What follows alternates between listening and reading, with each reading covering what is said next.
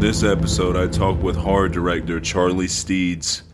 You may know him from some of his films like Death Ranch, An English Haunting, Winter Skin, Vampire Virus, or The Barge People. But he's known for a shit ton of other movies as well. But he's got a new one coming out at the end of this month called Werewolf Castle, which looks really killer, and I can't wait to check that out. But hope you enjoy this talk.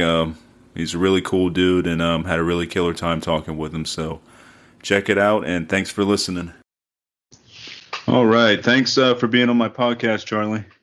No worries. Thanks for having me. Yeah, well, we've been friends for a while online, so it's good to finally actually talk. So absolutely, yeah. How's everything going your way? Yeah, it's very good. Busy editing at the moment, which is kind of my least favorite part of the whole process. And I've got like a backlog of about 3 movies that I have to edit. So I'm just sort of in post-production hell, but it's nice to be home and, you know, just able to sit and watch movies in the evenings and relax. So, yeah. Yeah, you're busy as hell, man. Like, I keep up with you on Instagram and Twitter and stuff, and you're always either filming or you're, like I said, you're editing, and like you're constantly busy. Oh yeah, I mean, this year's been ridiculously busy. I mean, since coronavirus and lockdown, I mean, there was a brief period where things seemed to be a little bit quiet, and I mean, I was lucky because at the start of the lockdown here, I went into the lockdown with 2 films to edit, so that was really like a great position to be in because you're locked down, but I didn't have to stop working. You know, I could just carry on. So I got those 2 movies edited, and then as soon as I've come out of the lockdown, it seems to be the most, just the busiest time. Like, you know, people offering me this project and that project, and you know, usually I do 2 movies a year, and I've always sort of said I'd like to slow down and do 1 movie per year and just spend more time on it. But this year I've already shot 3 movies, and then there could be another one in the pipeline. I'm not sure. Wow, that's crazy. That's a lot of movies in 1 year. I mean, I bet your workload is huge. Like you said, you're probably just constantly doing something, either editing or, you know, doing something with the film or this or that. So. Yeah, which has been nice. I mean, I can't complain. I mean, part of the reason I took on 3 for this year is because, you know, lockdown was so boring. And I mean, last year I only was able to shoot 1 movie, and that was right at the start of the year as well. And it was a really nightmare production. And then, you know, I spent, 10 months or so unable to shoot anything. So it's been, this year so far, I've spent about 5 months away from home. So it's just been like traveling and seeing people. And on top of that, everyone else was locked down at this time. You know, we were exempt from lockdown rules. So that was nice to be able to like go out and actually make stuff.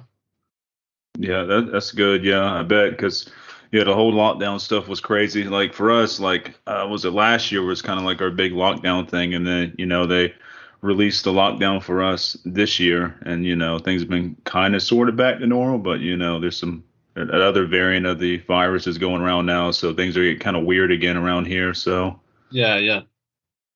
So I'm hoping for the best. You know, I want to get things back to normal again, but I don't think they're going to be normal anytime soon. You know, it's just going to be something we're going to have to deal with for a while. Yeah, no, exactly. What films are you working on right now? The 3 films you got going on? So the first of the 3 is a film. The title is Werewolf Castle. And basically, I made a film last year called A Werewolf in England for a company. And when it came out, it did really well in sort of supermarkets and stuff. So the company sort of instantly got in touch with me and said they wanted another werewolf film. But it was really sprung upon me at the last moment. It was like I wasn't expecting them to ask. I didn't know this film was coming. So from the moment they said, right, we want a werewolf film, and we just essentially the brief was just there needs to be werewolves in a castle. At some point. So I said, you know, what about if we did medieval and we did something with knights? You know, I've been wanting to do a medieval film, like a fantasy with knights and stuff like that, and swords and things for a while. So this was sort of my opportunity. So I jumped in and said, you know, yeah, I'll do it if I can have knights and stuff. But, you know, like a month later, the script was basically done. And then a month later, we were in a castle in Wales filming this. So Wow.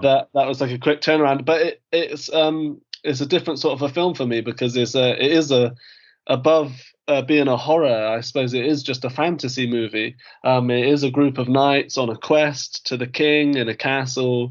It doesn't feel so much like a horror, but it does have a whole bunch of werewolves in it. In my previous film, in my previous werewolf film, we had like three werewolves. You only ever really saw two on screen at a time, but in this one, we've got like six on screen at a time because there's like it's supposed to be like a whole sort of army of werewolves. Nice.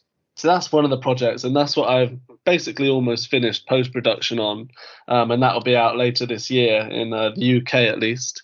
Hmm. And then the other project for the same company is it doesn't really have a title yet. The working title is The Haunting of Bloody Tower, and it's again it's medieval. It's set in the Tower of London, and it's based on a true story of these two princes that were allegedly murdered in the Tower of London by someone wanting to be the king.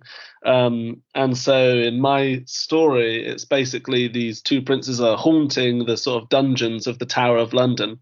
And it's a bit sort of like The Shining inspired, in that like a guy with sort of psychic powers, he can see the dead and sort of see visions of the dead and speak to them and stuff. He ends up locked up in the dungeon of the tower, and the sort of nice people in the Tower of London, who's basically a priest, and like the Queen's helper, they use this guy's power to try and put the corrupt people in the tower, get rid of them basically. Hmm. So that's one of them. That one. That one's a little bit more sort of like that. I mean, that's a pure horror movie, and I've really sort of it's been fun because I've just sort of thrown everything into that movie. There's corpses of the children, and there's the ghosts of the children, but then there's also the ghosts of just other people. So we had this like whole horde of different ghosts, and we've got the castle, we've got the dungeon. There's a torture chamber. We filmed it in January and February, which was freezing cold, and some of these actors, I've got them like strapped up naked in the torture chamber. I've got two guys hung naked from the ankles upside down, being sort of flogged and tortured. So there's sort of all sorts of like medieval torture and goodness in there. So that's one of them as well. And then the one that is actually, it's the only one that is based on my own personal concept, is basically a different company. They got in touch. They wanted a science fiction movie. So I kind of had to rummage through all my ideas. I mean, I always keep like a sort of folder of various different film ideas because I come up with so many. There's one from a few years ago, which is essentially it's like a very Lovecraft inspired idea, and it's about a group of scientists. They're basically studying the ocean in Antarctica, and on the seabed they find a sort of ancient portal that leads to the deepest point of the ocean that man has ever got. It's a sort of a deeper point than anyone thought possible. So they build a deep sea submersible, and send a group of scientists on it down to this bottom of the sea, down into the portal, where they find basically a sort of graveyard of Cthulhu creatures. Just their corpses are there on the ocean floor, among sort of the ruins of a sort of ancient city. They go and sort of take a flesh sample from one of the Cthulhu creatures, and obviously it awakens and it's not actually quite dead. And then once the sample's on board the deep sea submersible, it's infecting people and getting into their heads. They're starting to see sort of cosmic visions. There's slime. There's lots of sort of tentacles erupting from people and blood, and a bit of a sort of like Aliens influence, as it gets towards the end. There, people have got machine guns, but we built. I mean, it was really time consuming. We built the deep sea submersible as a set. It kind of looks like some sort of cross between a spaceship and a submarine, but in a very sort of like I guess like B movie 80s style. But it was really great to have just be running around this huge location, this huge set build. There was like a paddling pool built into the floor because we needed these like pressure doors to open so that people could go out into the ocean. And we set the whole thing on fire. We flooded it. We had water spraying from the ceiling, blood everywhere. So it was really fun. Yeah. Huh, yeah, that sounds killer. And I'm pretty sure most of these are gonna be practical effects. 'Cause I noticed a lot of your films are a lot of cool practical stuff. Yeah, in fact, so with this film, we have yet to shoot the practical, all the sort of practical effect side of things, aside from obviously like what we did for the interior of the ship. I mean, the exterior of this submersible is going to be a whole new challenge for me. Because I mean, as you can imagine from the plot outline that I just gave you, it's like, a submersible at the bottom of the sea, and this portal, and the Cthulhu creatures. So we've built all of these separate elements practically. I have miniatures being created of the submersible. I have my gigantic Cthulhu suit that has been made. I think that's in the mail on the way to me now. But I mean, as far as I know, I mean, I went for I went for classic Cthulhu. Like I really want to put traditional, like that classic looking Cthulhu, green with the big wings, with the tentacled face on screen, because in a feature horror film, I don't think we've seen it before. Like I might be wrong, but I can't think of any film where we've seen that traditional winged Cthulhu.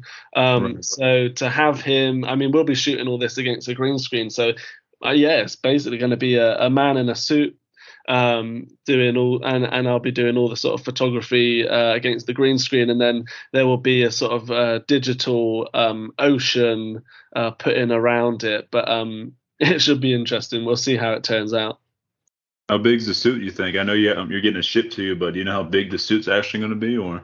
Yeah. I mean, so it's the size that you put a person in it, and it's already pretty big on top of that person, because this suit goes on top of a person, so it's got great big sort of on the arms have got great big claws. It's got great big sort of fins coming out of the arms, and then on top of that, you've got these gigantic wings that sort of through metal rods sort of insert into the back of the suit. So it should be like pretty big. Do you use like a certain company for all your like suits and stuff for your creatures? Yeah, so this suit's like a mixture. It's but basically, I mean, mostly what I've been using the last couple of years is a company in Arizona called Midnight Studios Effects. Hmm. So obviously, when I got asked to do my werewolf movie, I thought, I first of all, I wouldn't even bother doing it if I didn't think I could get like a semi-decent looking werewolf. But obviously, I'm doing this stuff on a budget, and I came across Midnight Studios Effects, and I will say their werewolves are just fantastic. Like the suits are just incredible to look at. Trying to sort of then bring them to life on screen is kind of a whole different challenge in itself, because they don't have animatronic faces and things like that. But this is where I say the budget constraints all comes in.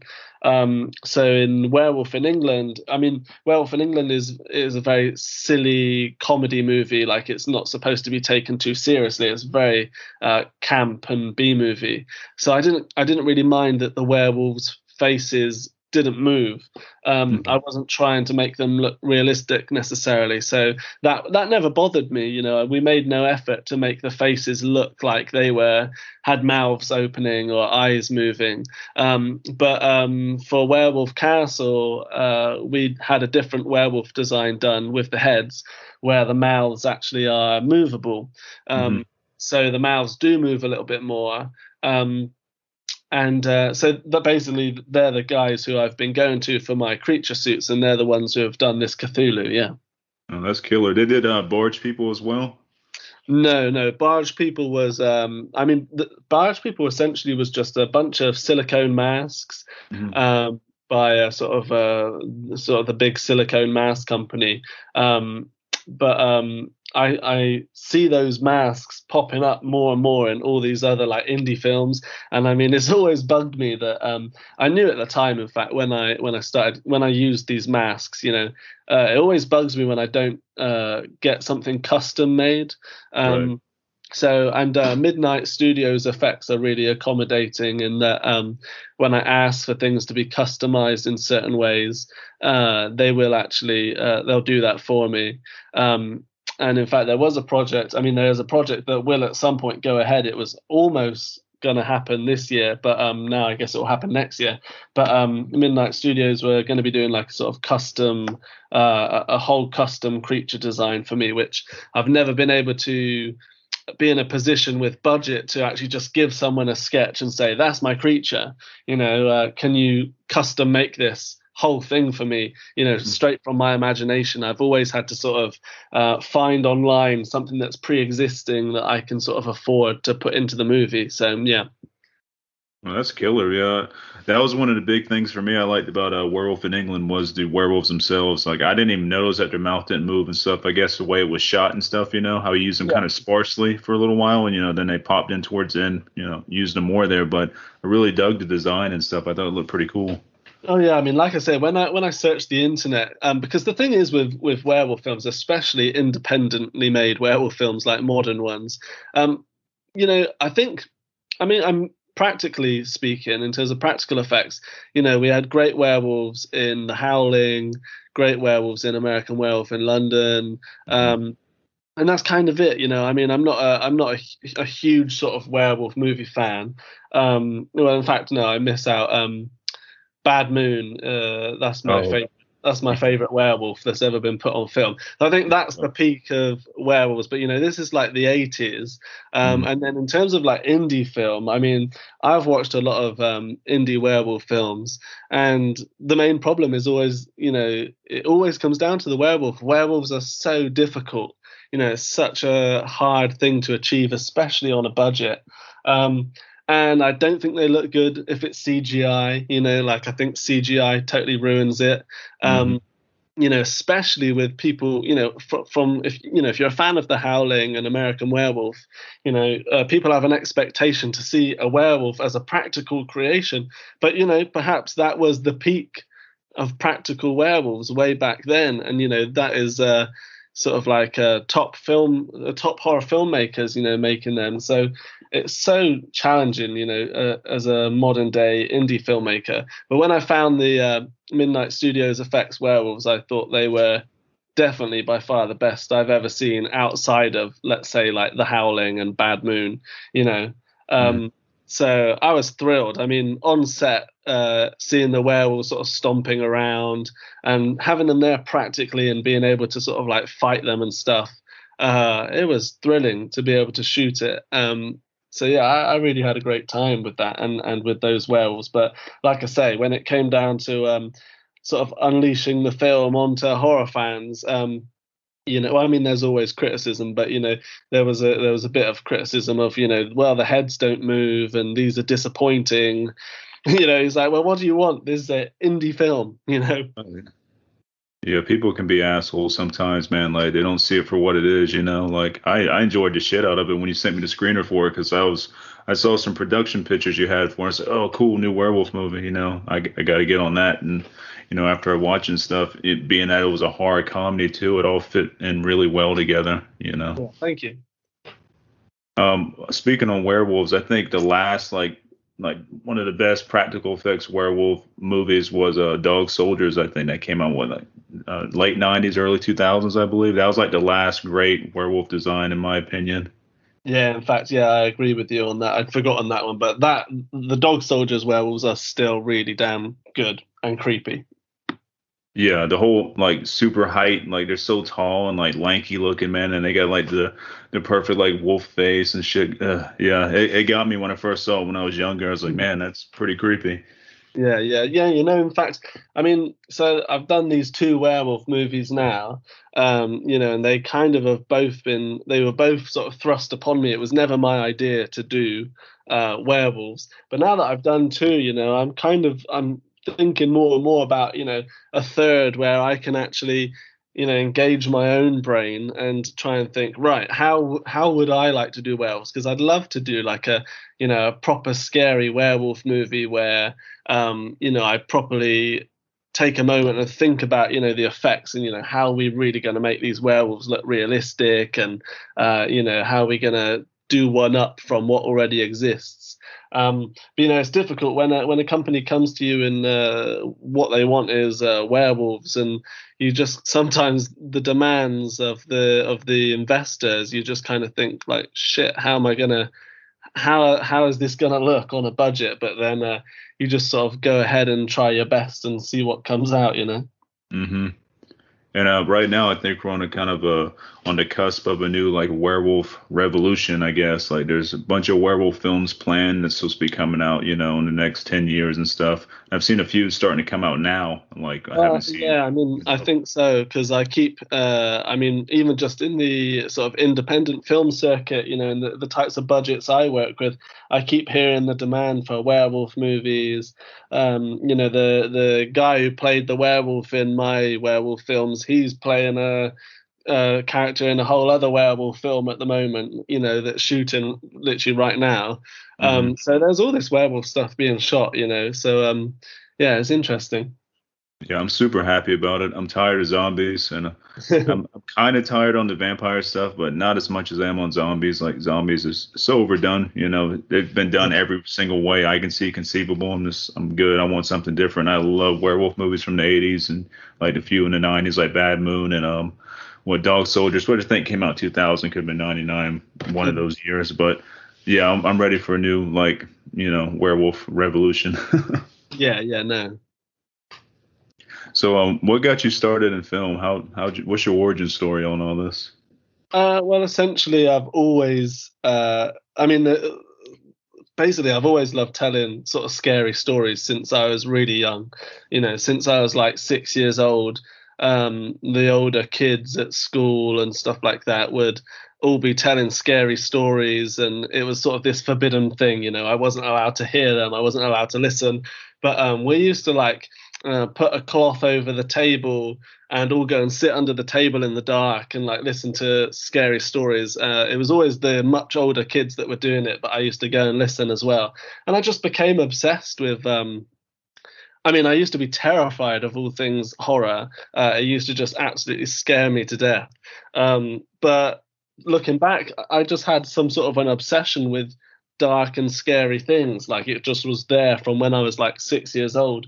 And then like, Goosebumps on the TV, and just all these types of things. And then when I got to about age, I don't know, 11, 10 or 11, I started to get really interested in films, and specifically like Tim Burton movies. And I loved with Tim Burton, what I loved was you could see such a extreme style, in the production design and the costume and everything like that, and the music.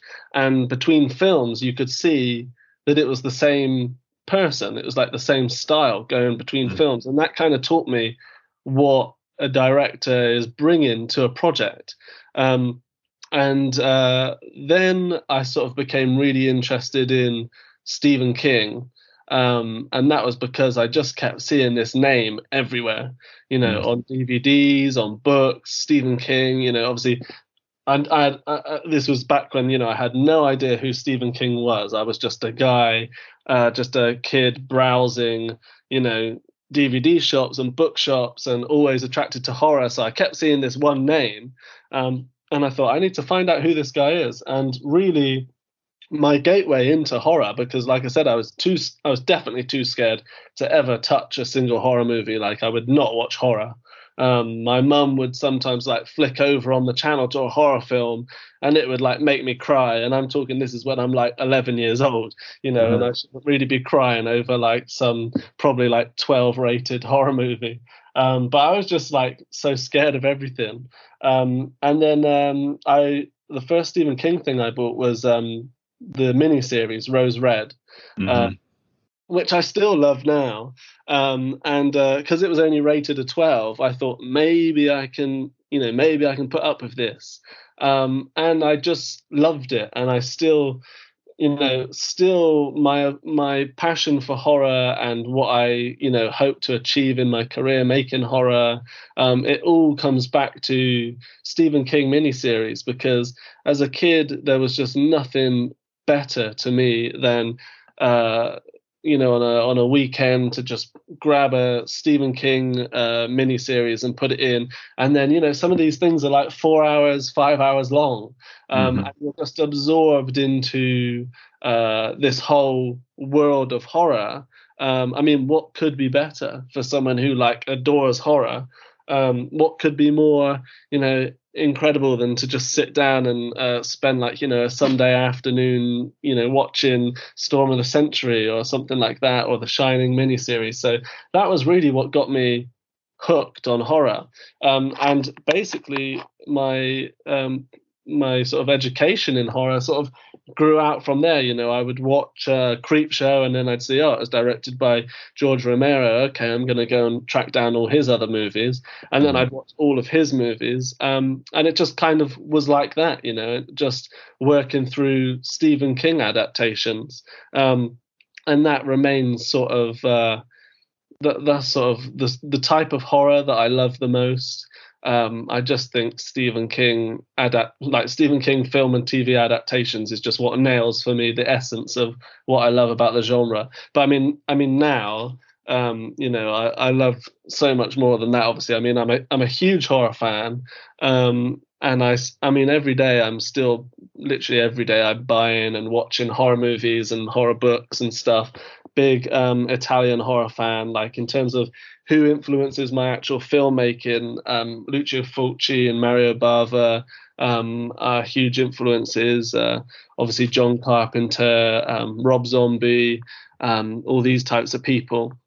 But so basically from that young age, from being obsessed with Stephen King, really just the films and the TV, not the books, because I did used to read a lot, but I've not really read any Stephen King, to be honest. Right. But from there, I just literally from age 10, 11, I just knew I want to direct movies. And I'm kind of lucky that in my head, that was just it. I was just straight away, I was just obsessed with this idea. I'm gonna just direct films, and that's what I want to do. So when I finished school, I went to film school in London, and from there graduated and just sort of started making. I mean, I was always, all my teenage years, I was making short films.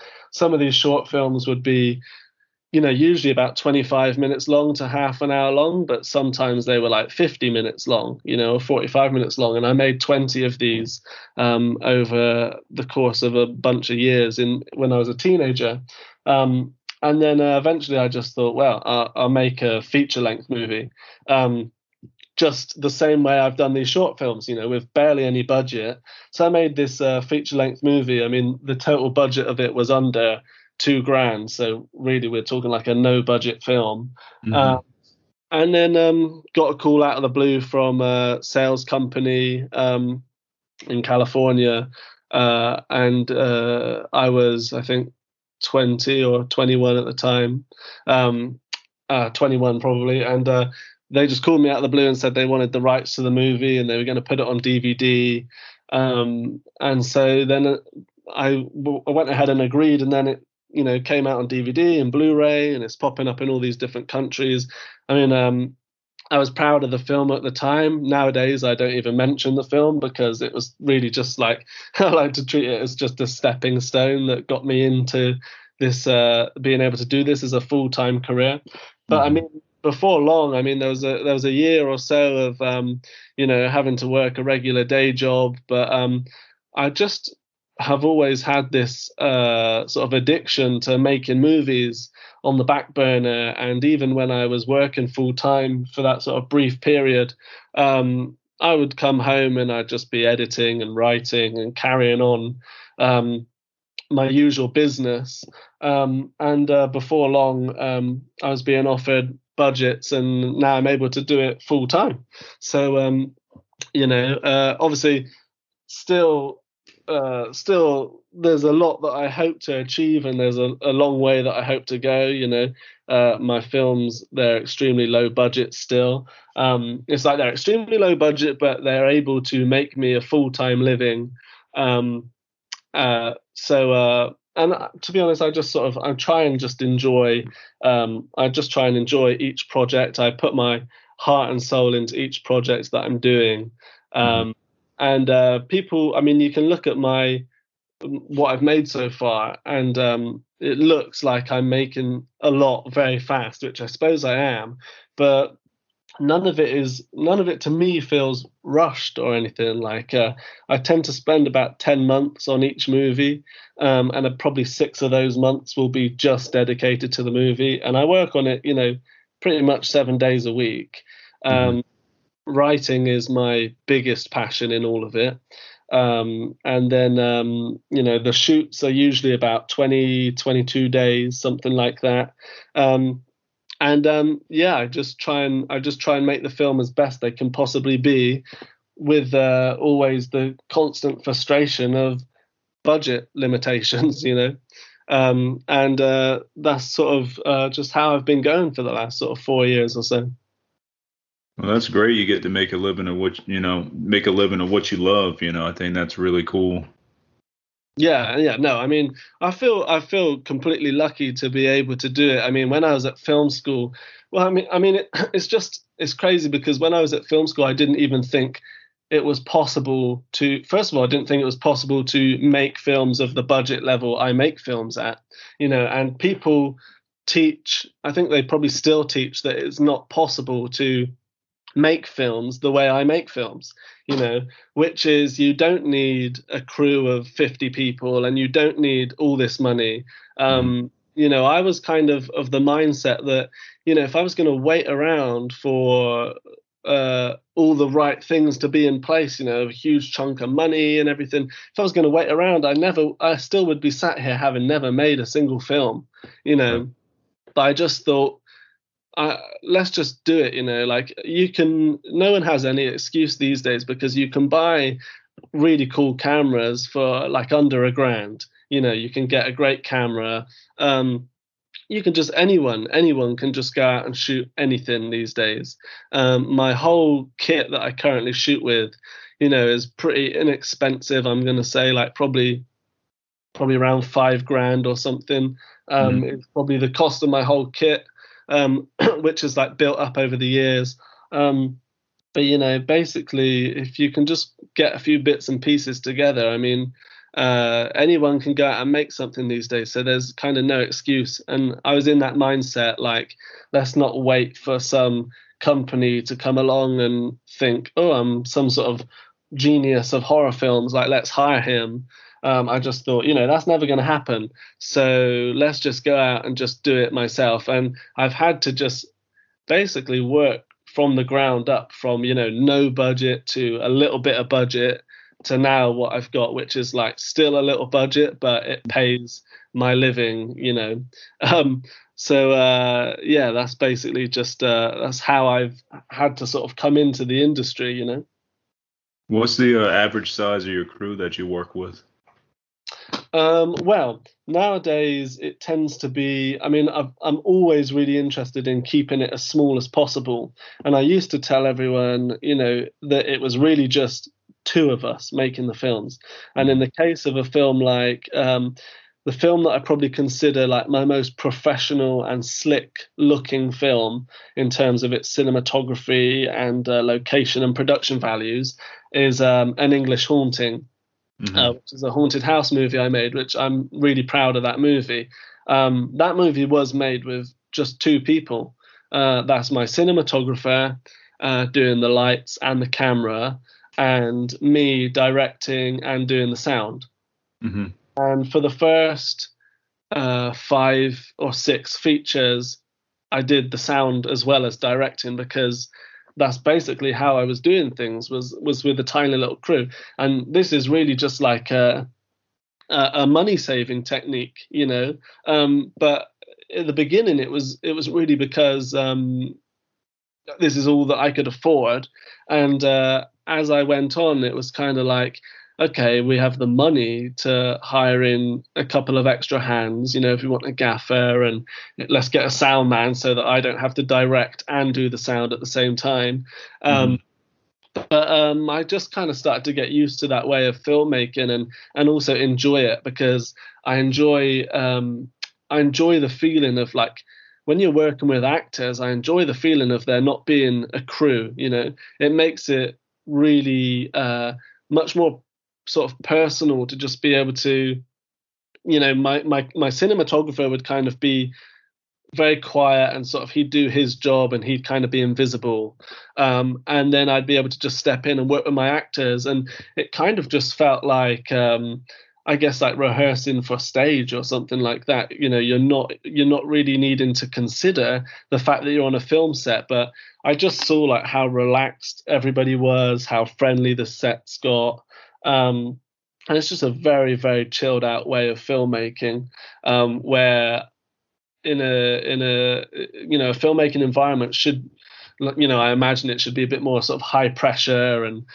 more people around. But it's just very chill the way I do movies. But now it's a bit different. If I need makeup, then there's the makeup person, and then someone wants to come and just help out and learn a bit about lighting, so then someone comes in and does a bit of extra lighting. And then I've got someone now who just does sort of not an assistant necessarily, but just sort of is my right hand man who just helps me out with everything. And then on top of that, I'll have someone in for, like, some catering, and then I now have a sound man.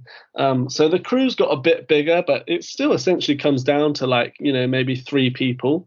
At the core, like, I would feel very comfortable going into a shoot day as long as I've got 3 of us, which is just like, like I said, at film school, they didn't teach me that films could be done this way. But, I can confidently say to anyone, like, if you don't believe me that 3 people is enough, or even 2 people is enough, go and have a look at my film English Haunting, because I'm really I know I had everything I needed to get that movie made, and it's looking at a film like that is what makes me think, well, why do I need all this crew? Right. And I do have the experience of working with more people, because I have been on sets where there's been, like, a crew of 30 and stuff like that. I directed a feature with a crew of, like, 30 back early on, and I just prefer it to be, less people.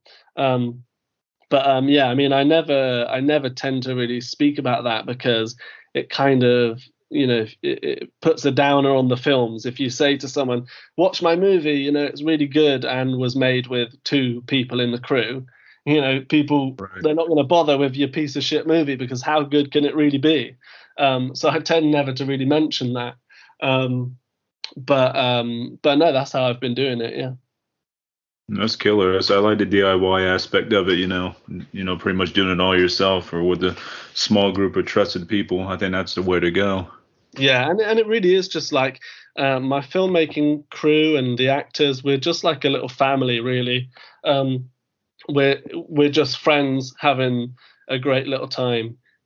Obviously there's a certain level of professionalism about it all, because at the end of the day, we do have to deliver the films to the people who are paying for them.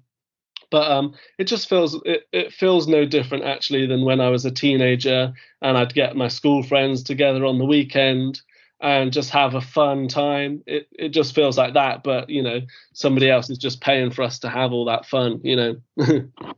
Right. No, that's killer, man. I think that's really, really cool. I wish, having a strong, like, foundation of friends like that and people you can work with, that makes all the difference. Yeah. What would you say out of all the films you've done, what's your absolute favorite? Do you have one? Yeah, well, I have 3 favorites, and that is Death Ranch, that's been released this year, which is a sort of like, my sort of tribute to, like, grindhouse movies, and I shot that film over in Tennessee, and I just had the best shoot. Like, nobody on the shoot. I had not met anybody on the shoot until I actually got to Tennessee. And then there was like I can't remember how long now, but there was maybe like 2 weeks of prep, and then we were all in doing the shoot, and it just went so smoothly and it just went so well.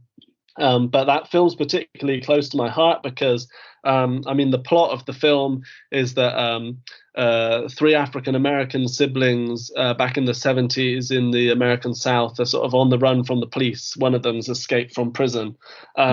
And they hide out in their old family ranch, which has been abandoned for years. And as night falls, they hear a bit of a commotion in the nearby woods, and they go out to the woods, and there's a whole KKK clan doing sort of a cross burning, and they all get captured and tortured and all sorts of nasty things. But essentially, it turns into a sort of crazy revenge movie. Very sort of just exploitation inspired, just full of sort of gore and nastiness. And I'd had this idea for a few years and just nobody, I mean, it's a hard sell because of the KKK and the sort of like the black characters getting their revenge and it being so, you know, it's kind of, in a way, it's tackling sort of like issues of racism in such a sort of like extreme and aggressive way, you know, with so much sort of like gore and just outrageousness. So everyone sort of loved the idea, but everyone was also like, we're never going to fund this movie because, like, why would we put our money behind this? You know, like something like werewolves or vampires is a much safer bet than KKK cannibals, you know, and blaxploitation. But you know, I was able to get some producers involved who just found some private investment, and they were kind of happy for me to basically just go ahead and make whatever I wanted. And so I saw this opportunity to make this like dream project a reality. And we went and shot Death Ranch, and then completely to my surprise, the film, you know, is in Walmart. It got a really good release. It got picked up by a whole bunch of distributors. It's coming out in the UK in October. And it's kind of, to be honest, changed my view of the type of like the level of industry that I'm working at. You know, I was here thinking that you could only get a film out there and have it be successful if you listen to what the investors are saying is going to sell. You know, if they're saying, right, the supermarkets want, you know, werewolves, so let's get like our CGI stock image of a werewolf and plonk it on the cover, and let's have a title that completely rips off some other film, and let's see, you know, and that's how we're going to make our money. I didn't think that you could sort of get together a DVD cover that you know, is a complete throwback to blaxploitation and the sort of movies that I'm inspired by, you know, Coffee and Foxy Brown and all that sort of stuff. And just chuck that out there with a film about, you know, the KKK being having revenge taken upon them and stuff.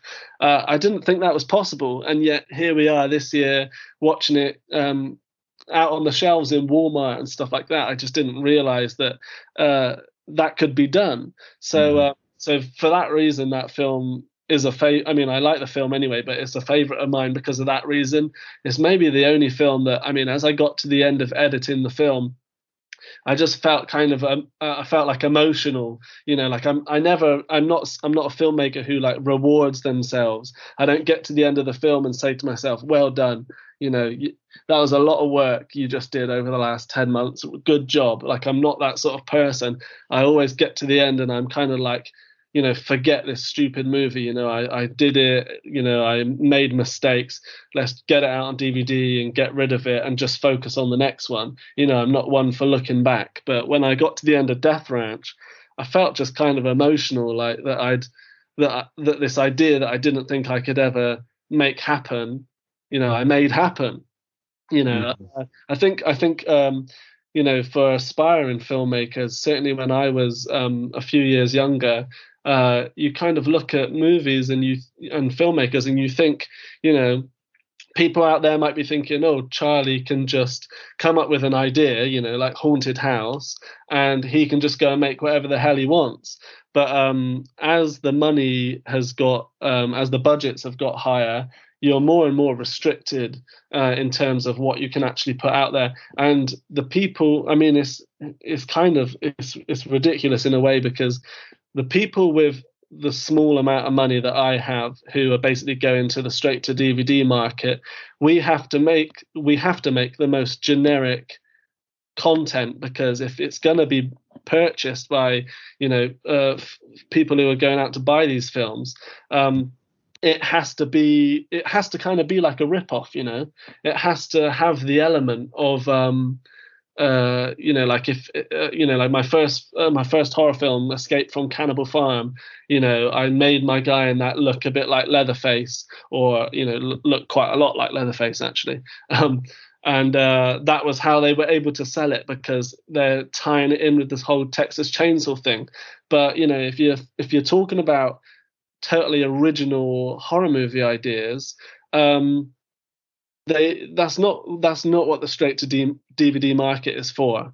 They want generic things, and then you're extremely limited, because you get stuck just making some crappy vampire film, some crappy werewolf film, when really what you want to do is, I mean, I'm sat here right now with all these ideas for totally original horror movies, kind of like Death Ranch, that I know horror fans, or I hope horror fans would really enjoy. Like me speaking as a horror fan, I just know that I'd love to see, stuff like more cosmic horror. And I mean, sometimes I get lucky, like with my aquatic horror of the submarine going down and finding Cthulhu. That's my own concept. I mean, I was in a lucky position, kind of like with Death Ranch, where a company came to me and they were happy to go with what is my own original idea. But if I had it my way, I would only ever make my own original ideas, and I'd want to be far more experimental. Like, if we're going to do some crap straight to DVD movie that people have a low expectation for, let's at least make it as original as possible. Let's make it something that they've not seen before, Right. No, totally. I mean, 100% with that, and I understand like the stipulations you have to have if you're trying to throw it out to the DVD market people, like the Walmart buyers and stuff like that. Yeah, exactly. So anyway, that little rant aside, Death Ranch is a real favourite of mine, of my own films. English Haunting that I mentioned, I just think I guess that's the sort of horror film, that's the sort of niche in the horror genre that I'd like to sort of carve for myself. This sort of like 70s inspired, very atmospheric British style of horror filmmaking, because I am British, and when I started making horror movies, my first thought was, I'm inspired by American movies. I'm inspired by Texas Chainsaw and Devil's Rejects and stuff like that. So with a film like Cannibal Farm, I was really trying to make it feel sort of as American as possible. I mean, it's set in Britain, but I'm trying to make it look like an American movie. And then with my second feature, The House of Violent Desire, I'm trying to make it look, as Italian as I possibly can, with all sort of Mario Bava inspired lighting and colors.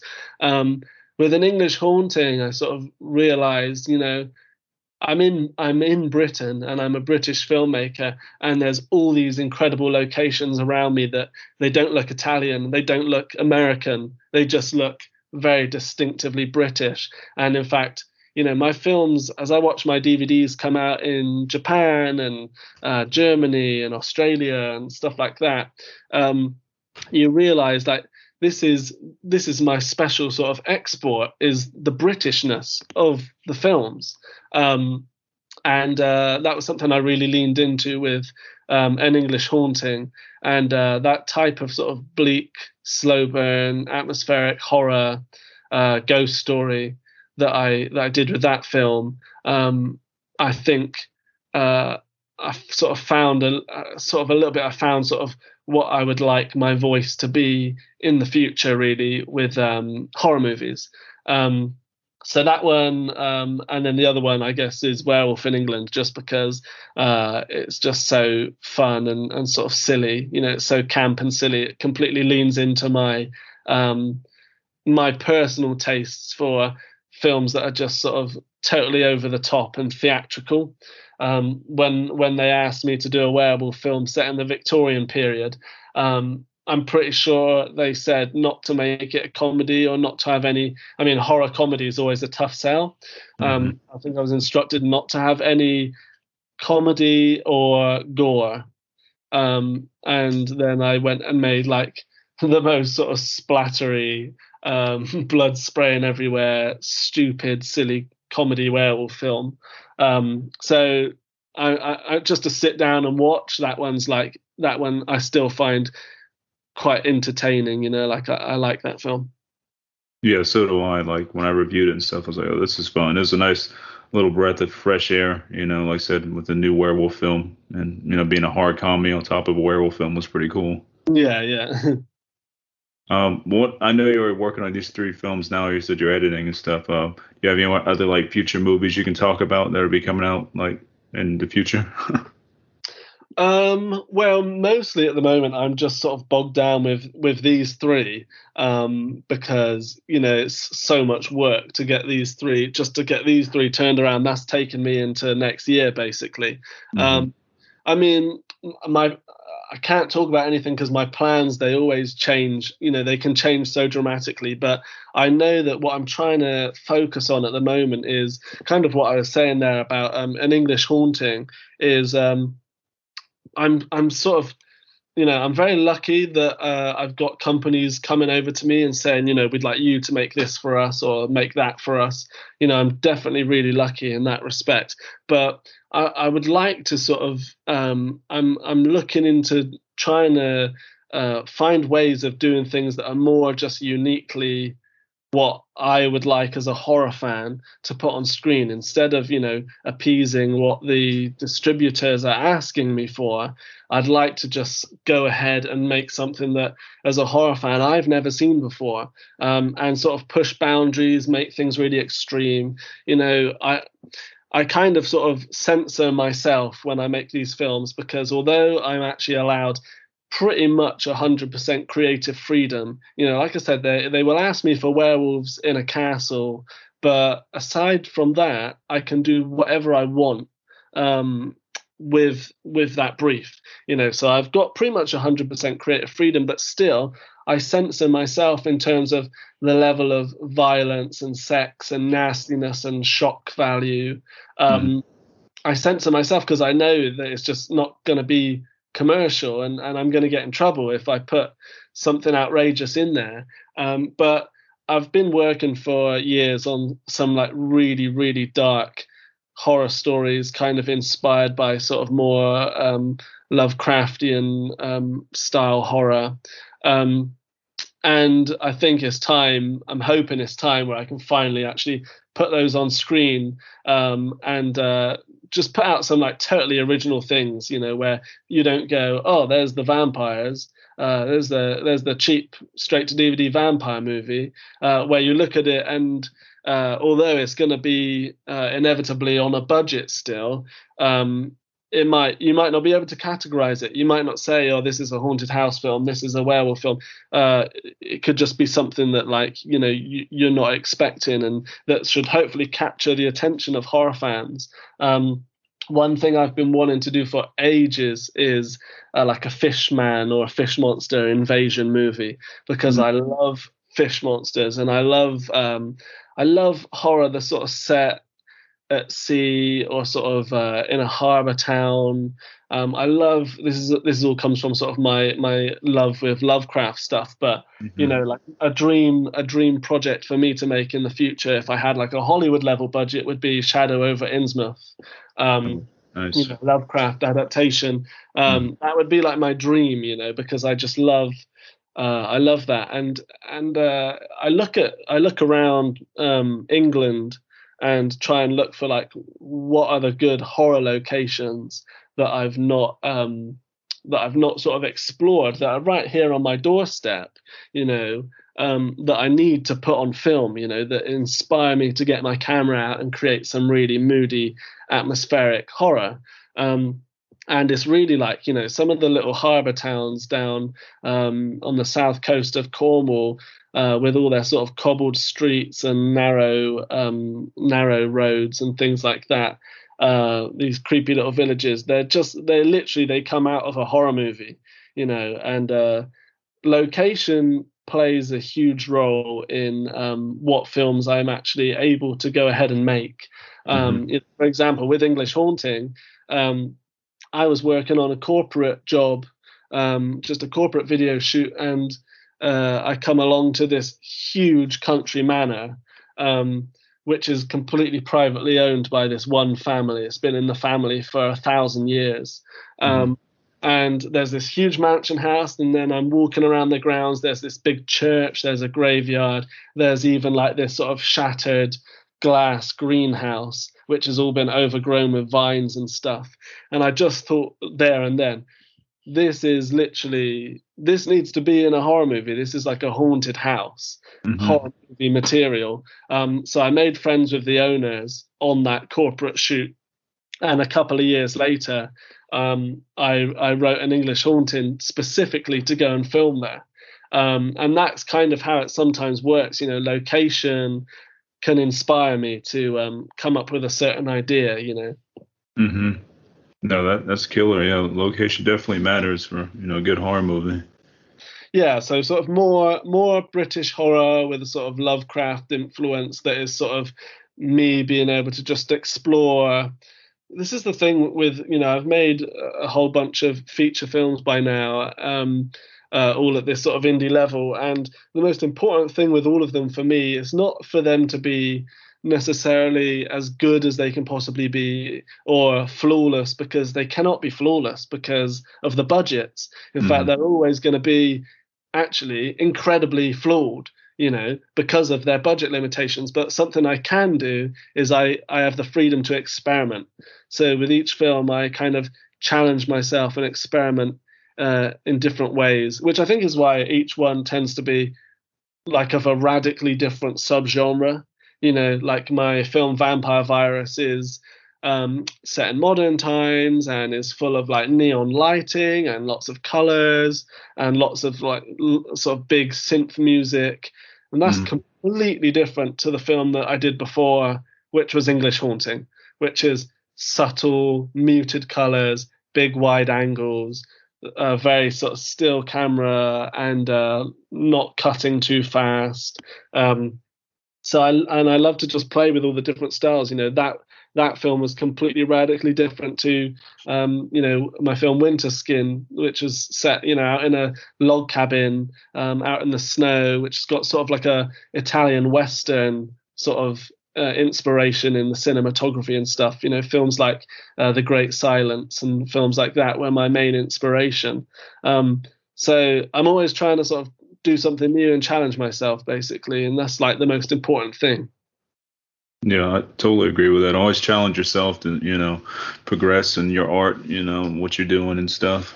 Yeah, I mean, when somebody finally gives me a budget that is like of a decent size where I'm not in a tiny crew, then I'll stop experimenting and I'll stick to what I feel like I've learned over the years and what I can do best, so I can deliver the best possible movie. But at the moment, I'm just having fun.